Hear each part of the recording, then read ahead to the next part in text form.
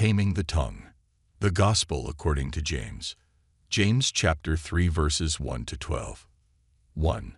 Not many of you should become teachers, my fellow believers, because you know that we who teach will be judged more strictly. 2. We all stumble in many ways. Anyone who is never at fault in what they say is perfect, able to keep their whole body in check. 3. When we put bits into the mouths of horses to make them obey us, we can turn the whole animal. 4. Or take ships as an example.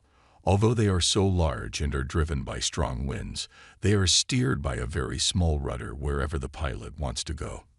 5.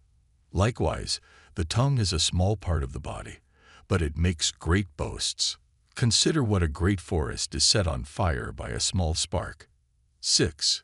The tongue also is a fire, a world of evil among the parts of the body. It corrupts the whole body, sets the whole course of one's life on fire, and is itself set on fire by hell. 7.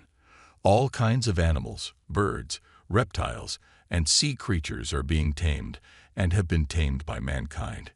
8. But no human being can tame the tongue. It is a restless evil, full of deadly poison. 9. With the tongue we praise our Lord and Father, and with it we curse human beings who have been made in God's likeness. 10. Out of the same mouth come praise and cursing. My brothers and sisters, this should not be. 11. Can both fresh water and salt water flow from the same spring? 12. My brothers and sisters, can a fig tree bear olives, or a grapevine bear figs? Neither can a salt spring produce fresh water. Glory be to God.